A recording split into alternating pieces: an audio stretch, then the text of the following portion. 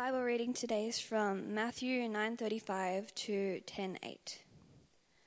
Jesus went through the towns and villages, teaching in their synagogues and proclaiming the good news of the kingdom and healing every disease and sickness. When he saw the crowds, he had compassion on them, because they were harassed and helpless, like sheep without a shepherd. Then he said to his disciples, "The harvest is plentiful, but the workers are few. Ask the Lord of the harvest, therefore, to send out workers into his harvest field." Jesus called his 12 disciples to him and gave them authority to drive out impure spirits and to heal every disease and sickness. These are the names of the 12 apostles. First, Simon, who is called Peter, and his brother Andrew, James, son of Zebedee, and his brother John, Philip and Bartholomew, Thomas and Matthew the tax collector, James, son of Alphaeus and Thaddeus, Simon the Zealot, and Judas Iscariot, who had betrayed him. These 12 Jesus sent out with the following instructions: "Do not go among the Gentiles or enter any town of the Samaritans. Go rather to the lost sheep of Israel. As you go, proclaim this message: the kingdom of heaven has come near. Heal the sick, raise the dead, cleanse those who have leprosy, drive out demons. Freely you have received, freely give." Hi everyone, I'm Christine and I'll be bringing the message to you today. If you weren't here last week, I recommend that you listen back to Travis's sermon last week, because we've started a new series in line with this year's vision that we are being light and salt with Jesus to transform lives. This series that we're doing is called Magnetic, and the reason we're called it Magnetic is because both these substances, salt and light, are substances that draw people or attract people. So light, for example, if it's dark and it's nighttime and you see a light in the distance, you're drawn to that light, right? Or if someone places a bowl of potato chips in front of you, and doesn't have salt, or they place a bowl of potato chips in front of you that does have salt, you're drawn to the chips that have the flavour. And so, in the same way, we are to be holy and attractive people that draws others to God. And so, last week, Travis talked about how we do this through genuine and authentic faith. And this week, I'll be looking at how we do this through our real spiritual authority, which we've been experiencing a bit tonight with. Before we look into this, will you pray with me? Yeah, Father, help us grasp and take hold of what you want to say to us today. Holy Spirit, I just pray that you transform this sermon into transformed lives. Not only in each of us here today, but also those whom you have placed around us. Come, Lord Jesus, reveal more of yourself to us, more of ourselves to us today. I pray in your mighty name. Amen. So, my mother is Dutch, but she now lives here in Australia and has become an Australian citizen. But every so often, she needs to renew her Dutch passport. So she flies 24 hours or whatever it takes to get to Holland, and she gets the Dutch government to renew her passport. No, she doesn't do that. She goes to Bondi, to the Dutch consulate, and on behalf of the Dutch government, the consulate grants her a new passport. You see, the Dutch consulate represents and even carries the authority of the Dutch government and has the authority to act on behalf of the Dutch government. And so just like the consulate, we are ambassadors for an authority greater than ourselves. We are ambassadors of Christ Jesus, and we carry his authority. And so if we are going to understand our spiritual authority, we need to understand the authority of the one we represent. About a month ago, I was reading through the book of Matthew, which is in the Bible. It's an account of Jesus' life. And I was tracking my way through the book. And so I just read this section, which was Jesus saying a sermon on a mountainside, and then I came to this section, which ran from the Sermon on the Mount until our Bible reading today. And this section, it caught my attention, and I believe actually God was ministering to me in that moment. And the reason this section caught my attention was I read the first story, and God showed me his power. And then I read the next section, and God showed me his power. And then I read the next section, and again, God showed me his power. And by the time I came to today's reading, I just sat back and I realized what God was showing me. And so I'm going to try and show you that today. So if you have your Bibles, feel free to follow along. We are in Matthew chapter 8, starting at chapter 8, and we go through 9. So the first story, we encounter this man with leprosy. We don't encounter much like this disease much in Australia, but I've just been to Nepal and I visited a hospital that specialises in this disease, in helping people with this disease. And it's still a very prevalent disease around the world today. And this man in this story, he comes up to Jesus and he asks Jesus to heal him. And Matthew records, he says, Jesus, he reached out his hand and he touched, and this man, this is a very contagious disease, and Jesus touched this man, and Matthew says, immediately he was cleansed of his leprosy. And then we come to the next story. In this next story, there's someone paralyzed. I just want you to sit for a moment and realize the awfulness of this situation for this person. In our own time, let alone 2,000 years ago, where your physical health, you were dependent on it so that you could live and work. And in this story, Jesus doesn't even see or go to this man, but someone else actually comes on behalf of this man.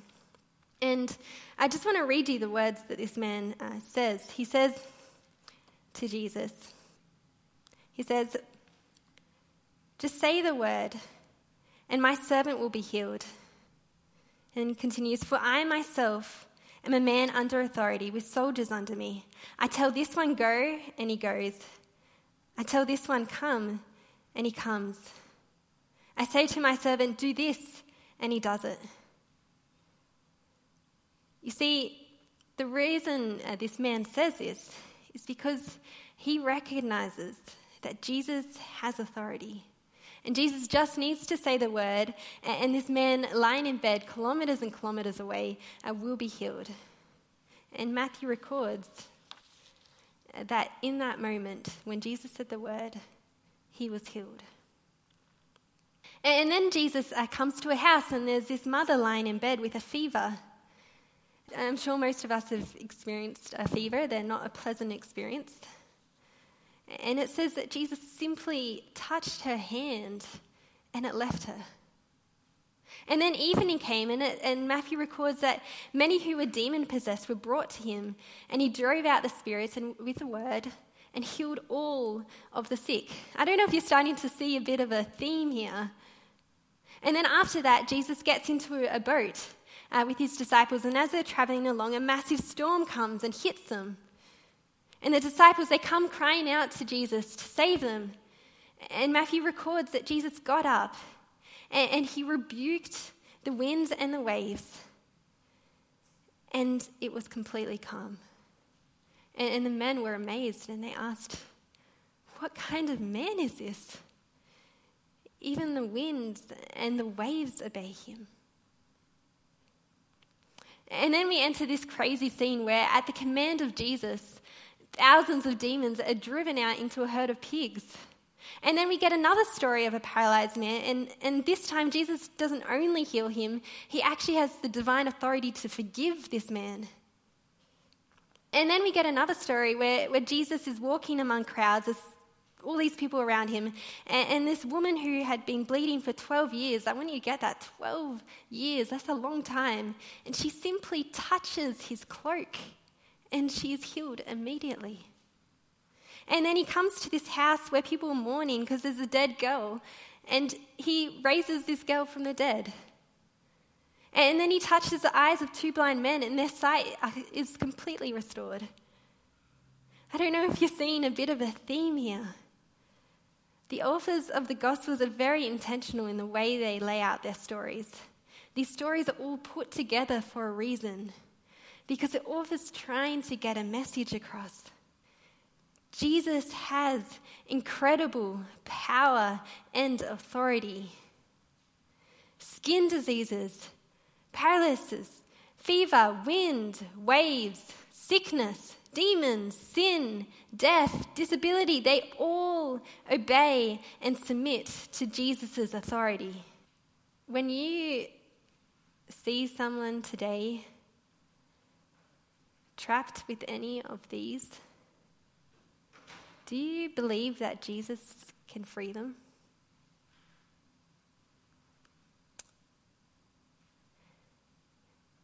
Then Matthew writes a summary at the end of this section. He says, Jesus went throughout all the towns and the villages, teaching in their synagogues, proclaiming the good news of the kingdom, and healing every disease and sickness.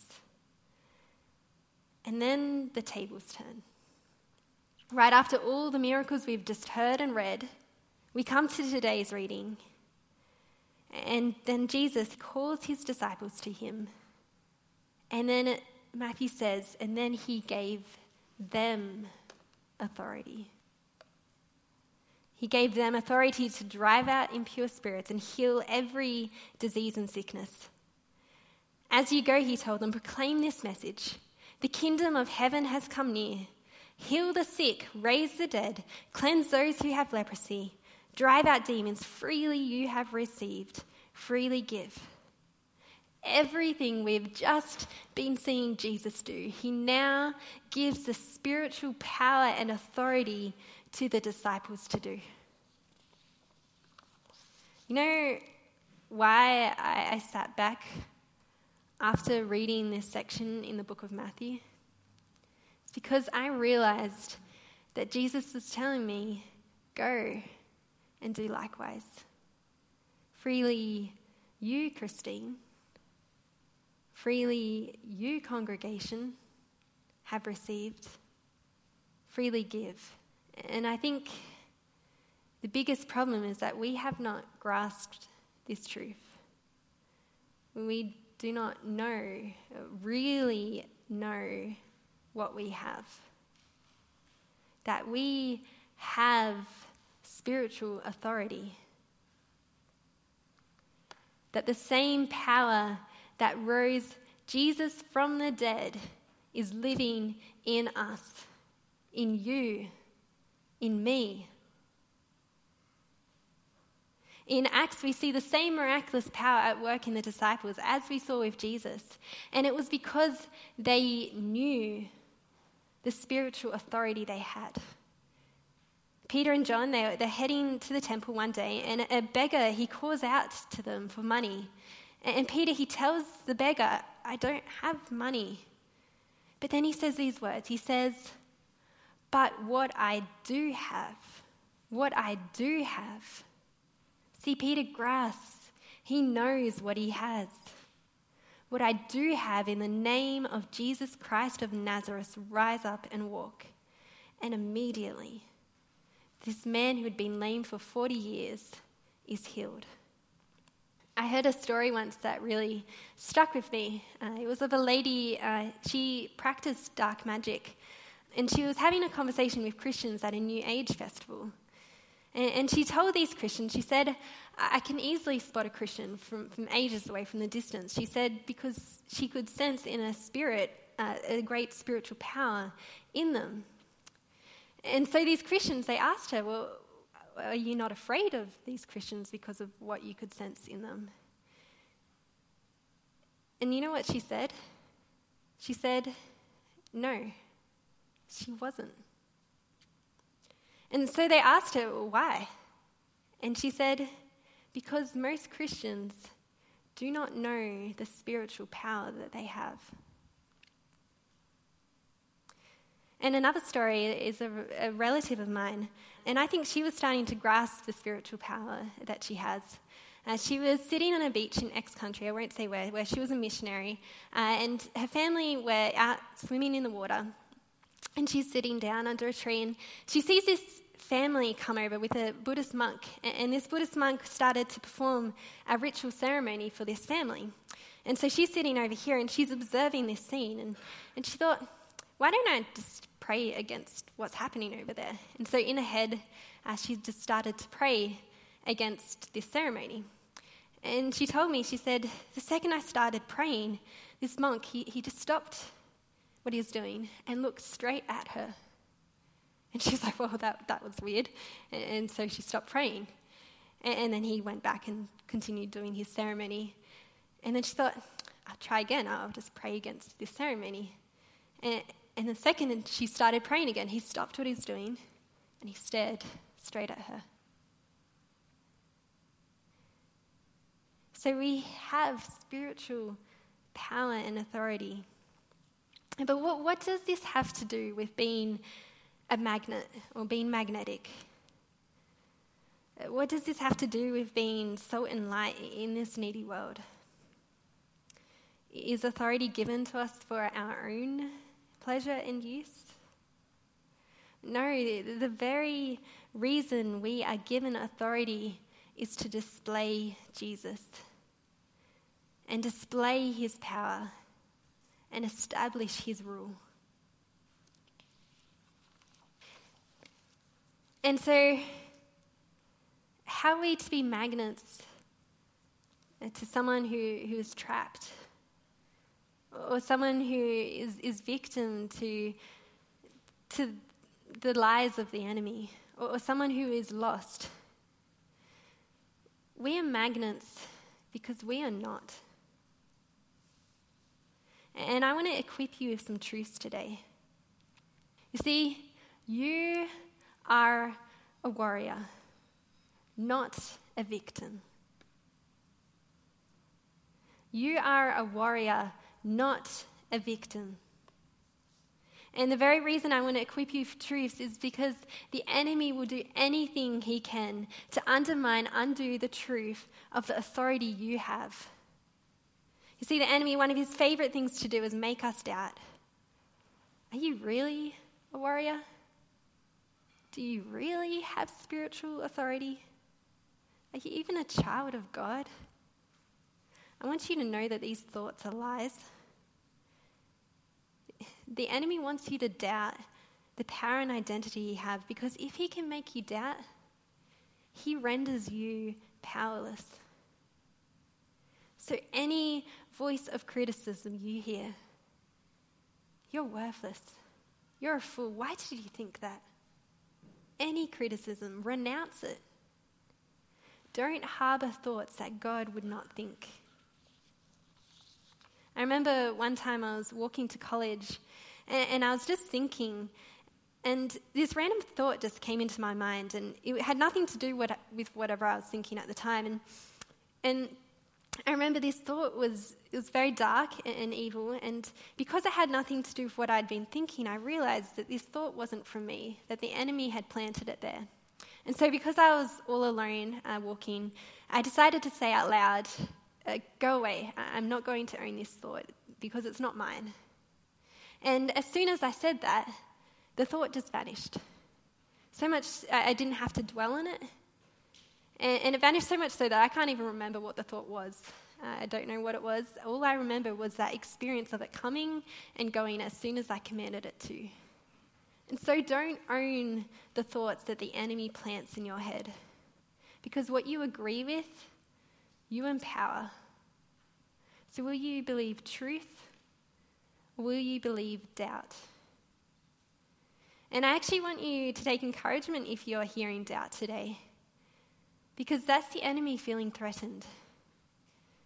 Because he's terrified if you grasp the truth that you have spiritual authority. And the other thing the enemy seeks to undermine is your righteousness. You're a sinner, he'll say. How could you have spiritual authority? Is your behavior weightier than the righteousness of Christ that has covered and washed you clean? Does your behavior precede your identity in Christ? Or is your identity, does that precede your behavior? Jesus didn't partially take on our sins so that we could partially take on his righteousness. He fully took on our sins so that we could fully take on his righteousness. So you have spiritual authority in Jesus. If you're going to take anything away from today, I want it to be this, that you have it. You have spiritual authority. So you have spiritual authority, but how are we to use it to be a magnet in this world? A magnet that draws people to God. I mean, after all, this is why Jesus gave it to us. And let me just read some words from Paul in 1 Corinthians 13. He says, "If I speak in tongues of men or of angels, but do not have love, I am only a resounding gong or a clanging cymbal. If I have the gift of prophecy and can fathom all mysteries and all knowledge, and if I have faith that can move mountains but do not have love, I am nothing." See, love should arouse, should prompt, should drive spiritual authority. You know, right before Jesus gives his disciples authority and sends them out, it says in Matthew that he saw the crowds and had compassion on them because they were harassed and helpless like sheep without a shepherd. And then he sends them out of an overflow of love and compassion. Jesus is driven by love, and he uses his authority in love. You see that throughout the chapters 8 and 9. And he gives his disciples authority because of his love and compassion for the lost sheep. So love should motivate our spiritual authority. And the next thing is wisdom. And when you interact with people who don't know Jesus, don't force yourself on them or try and pray for them if they don't want it. Be sensitive and led by God's Spirit and wait on God. Don't act on your own. And also wisdom, and I think humility ties in this as well, but wisdom in how you face the strongholds of the enemy. We don't need to fear him, and we're not victims to him, but we do need to be wise. I've heard plenty of stories where people have tried to come against the enemy from a place of lack of knowledge, and they've found themselves in dangerous situations of spiritual attack. Even in the book of Jude, we see the archangel Michael, he wouldn't even speak up against the devil because he realizes that this is dangerous.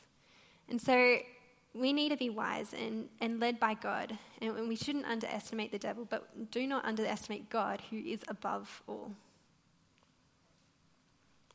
And that ties into our next point, that we do this with God.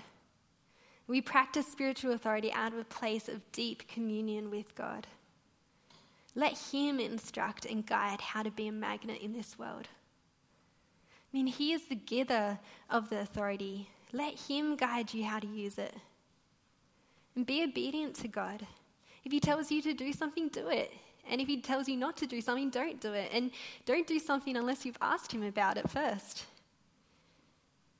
And so this is why it's so important that you are reading and spending that precious time with God and in his word.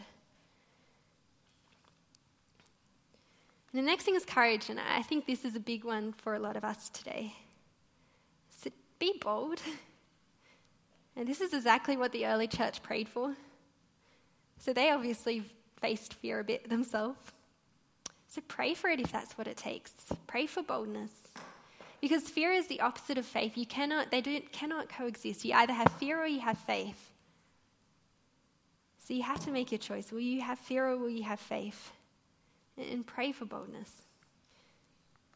And also, we do this in Jesus' name because we are witnesses of Jesus. And our spiritual authority should point to him. And we also use his name because it is authoritative and powerful. You know, if my mum rocked up to Bondi and she met this stranger on the street and he said, "Oh yeah, I can renew your passport," she's not going to believe him. Not until he pulls out his card of identity, telling that he is a Dutch ambassador, that he has this authority. And so when we speak Jesus' name, we are identified with him and we carry his authority because of his name. And so, what could this look like in your life? Just think about yourself. What could this look like in your life? Maybe you're at school and you don't have Christian friends. Or maybe you're in a work office environment. Maybe your life is surrounded by Christians at the moment. What could it look like for you to use your spiritual authority to be a magnet in this world? Maybe if you're at school, you could prayer walk your school, praying over the places where each group sits at lunchtime and praying that the conversations will be more fruitful, or even praying for revival and spiritual awakening in your school. Maybe at work, if you have a colleague that comes in stressed or they're going through family issues, maybe you could ask them, "Can I speak a blessing over your life?" That you will be blessed with joy in your home, and that in Jesus' name, situations will be changed. Or maybe even with your Christian friends, if you hear them speaking negative words over themselves, you could remind them of their identity in Jesus. Or you could pray and intercede on behalf of people. Even right now, I have a friend all the way in Indonesia interceding and praying for this sermon right now.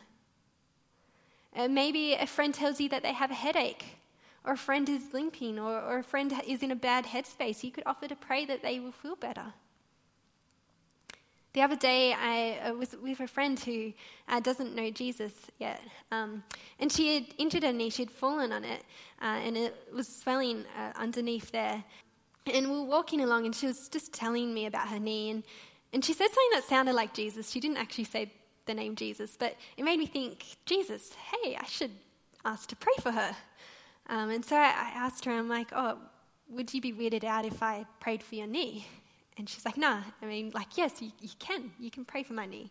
And so we waited till we got into the car, and I was like, "Oh, would it be weird if I put my hand on your knee and pray for your knee?" And she's like, "Yeah, you can put your hand on my knee." So I put my hand on her knee, and I said a very simple prayer, just in Jesus' name, be healed, something like that. And then we started driving, and I'm driving, and I can see her in the corner of my eye, and every few moments she would go and she'd feel both her knees, and then she'd stop and would keep driving, and then a few moments later she would feel both her knees, and she kept doing this throughout the whole drive. She didn't say anything. And then afterwards we get out of the car, and again she's feeling her knees, and then she's like, "So weird, my other knee seems to have a bump, but the first knee, the bump seems to be gone." And she didn't tell me she was healed, but the bump was gone. And the other knee, she didn't complain about afterwards. There wasn't actually a problem with that knee. And the reason I share this story is, if she was or if she wasn't healed, she would have felt loved and cared for, because I made myself vulnerable by asking if I could pray for her. And if she was healed, think of the impact that would have on her, that in Jesus' name, her knee got better. She's going to ask, "Well, who is this Jesus?" But I also don't want to paint a false picture. Not everyone is going to respond positively. I didn't show you earlier, but in each of those miracles that Jesus did in that section in Matthew 8 and 9, Jesus received very differing responses. Let me just read the last story from this section. It says, "And then Jesus touched their eyes and said, 'According to your faith, let it be done to you.' And their sight was restored. Jesus warned them sternly, seeing to it that no one knows about it. But they went out and spread the news about him all over that region. While they were going out, a man who was demon-possessed and could not talk was brought to Jesus. And when the demon was driven out, the man who had been mute spoke. The crowd was amazed and said, 'Nothing like this has ever been seen in Israel.' But the Pharisees said, 'It is by the prince of demons that he drives out demons.' not everyone will accept you. They didn't even accept Jesus and the miracles he performed. But it is worth it. It is worth embarrassing ourselves, worth getting it wrong, worth moving out of our comfort zone, worth persisting when there's no response, worth the persecution and being frowned upon, because Jesus loves these people. He loves the lost sheep. He yearns for them. He died for them. And he is sending us out to them. He gave us this authority to see them freed and restored. And he is driven by love, and so should we. Last week, Travis got us all to say out loud together, we are, or I am, the salt of the earth and the light of the world. And I thought I'd take this a step further and get us to say a few more statements of faith over ourselves, over each other, against the enemy, and to God. So I have the words up on the screen. And if you're not ready to say this, don't feel like you have to say this, but if you believe these words to be true, I encourage you to declare this out loud today. I might get us all to stand to say it as well. But yeah, let's say it. I declare that I am a child of the Most High God. I declare that I am holy and completely righteous by the blood of Jesus. I declare that I am the salt of the earth and the light of the world. I declare that the one who is in me is greater than he who is in the world. I declare that I have been seated with Christ in the heavenly realms. I declare that I am a warrior and not a victim. I declare that I have spiritual authority to see the lost set free in Jesus' name. I believe. God bless you all.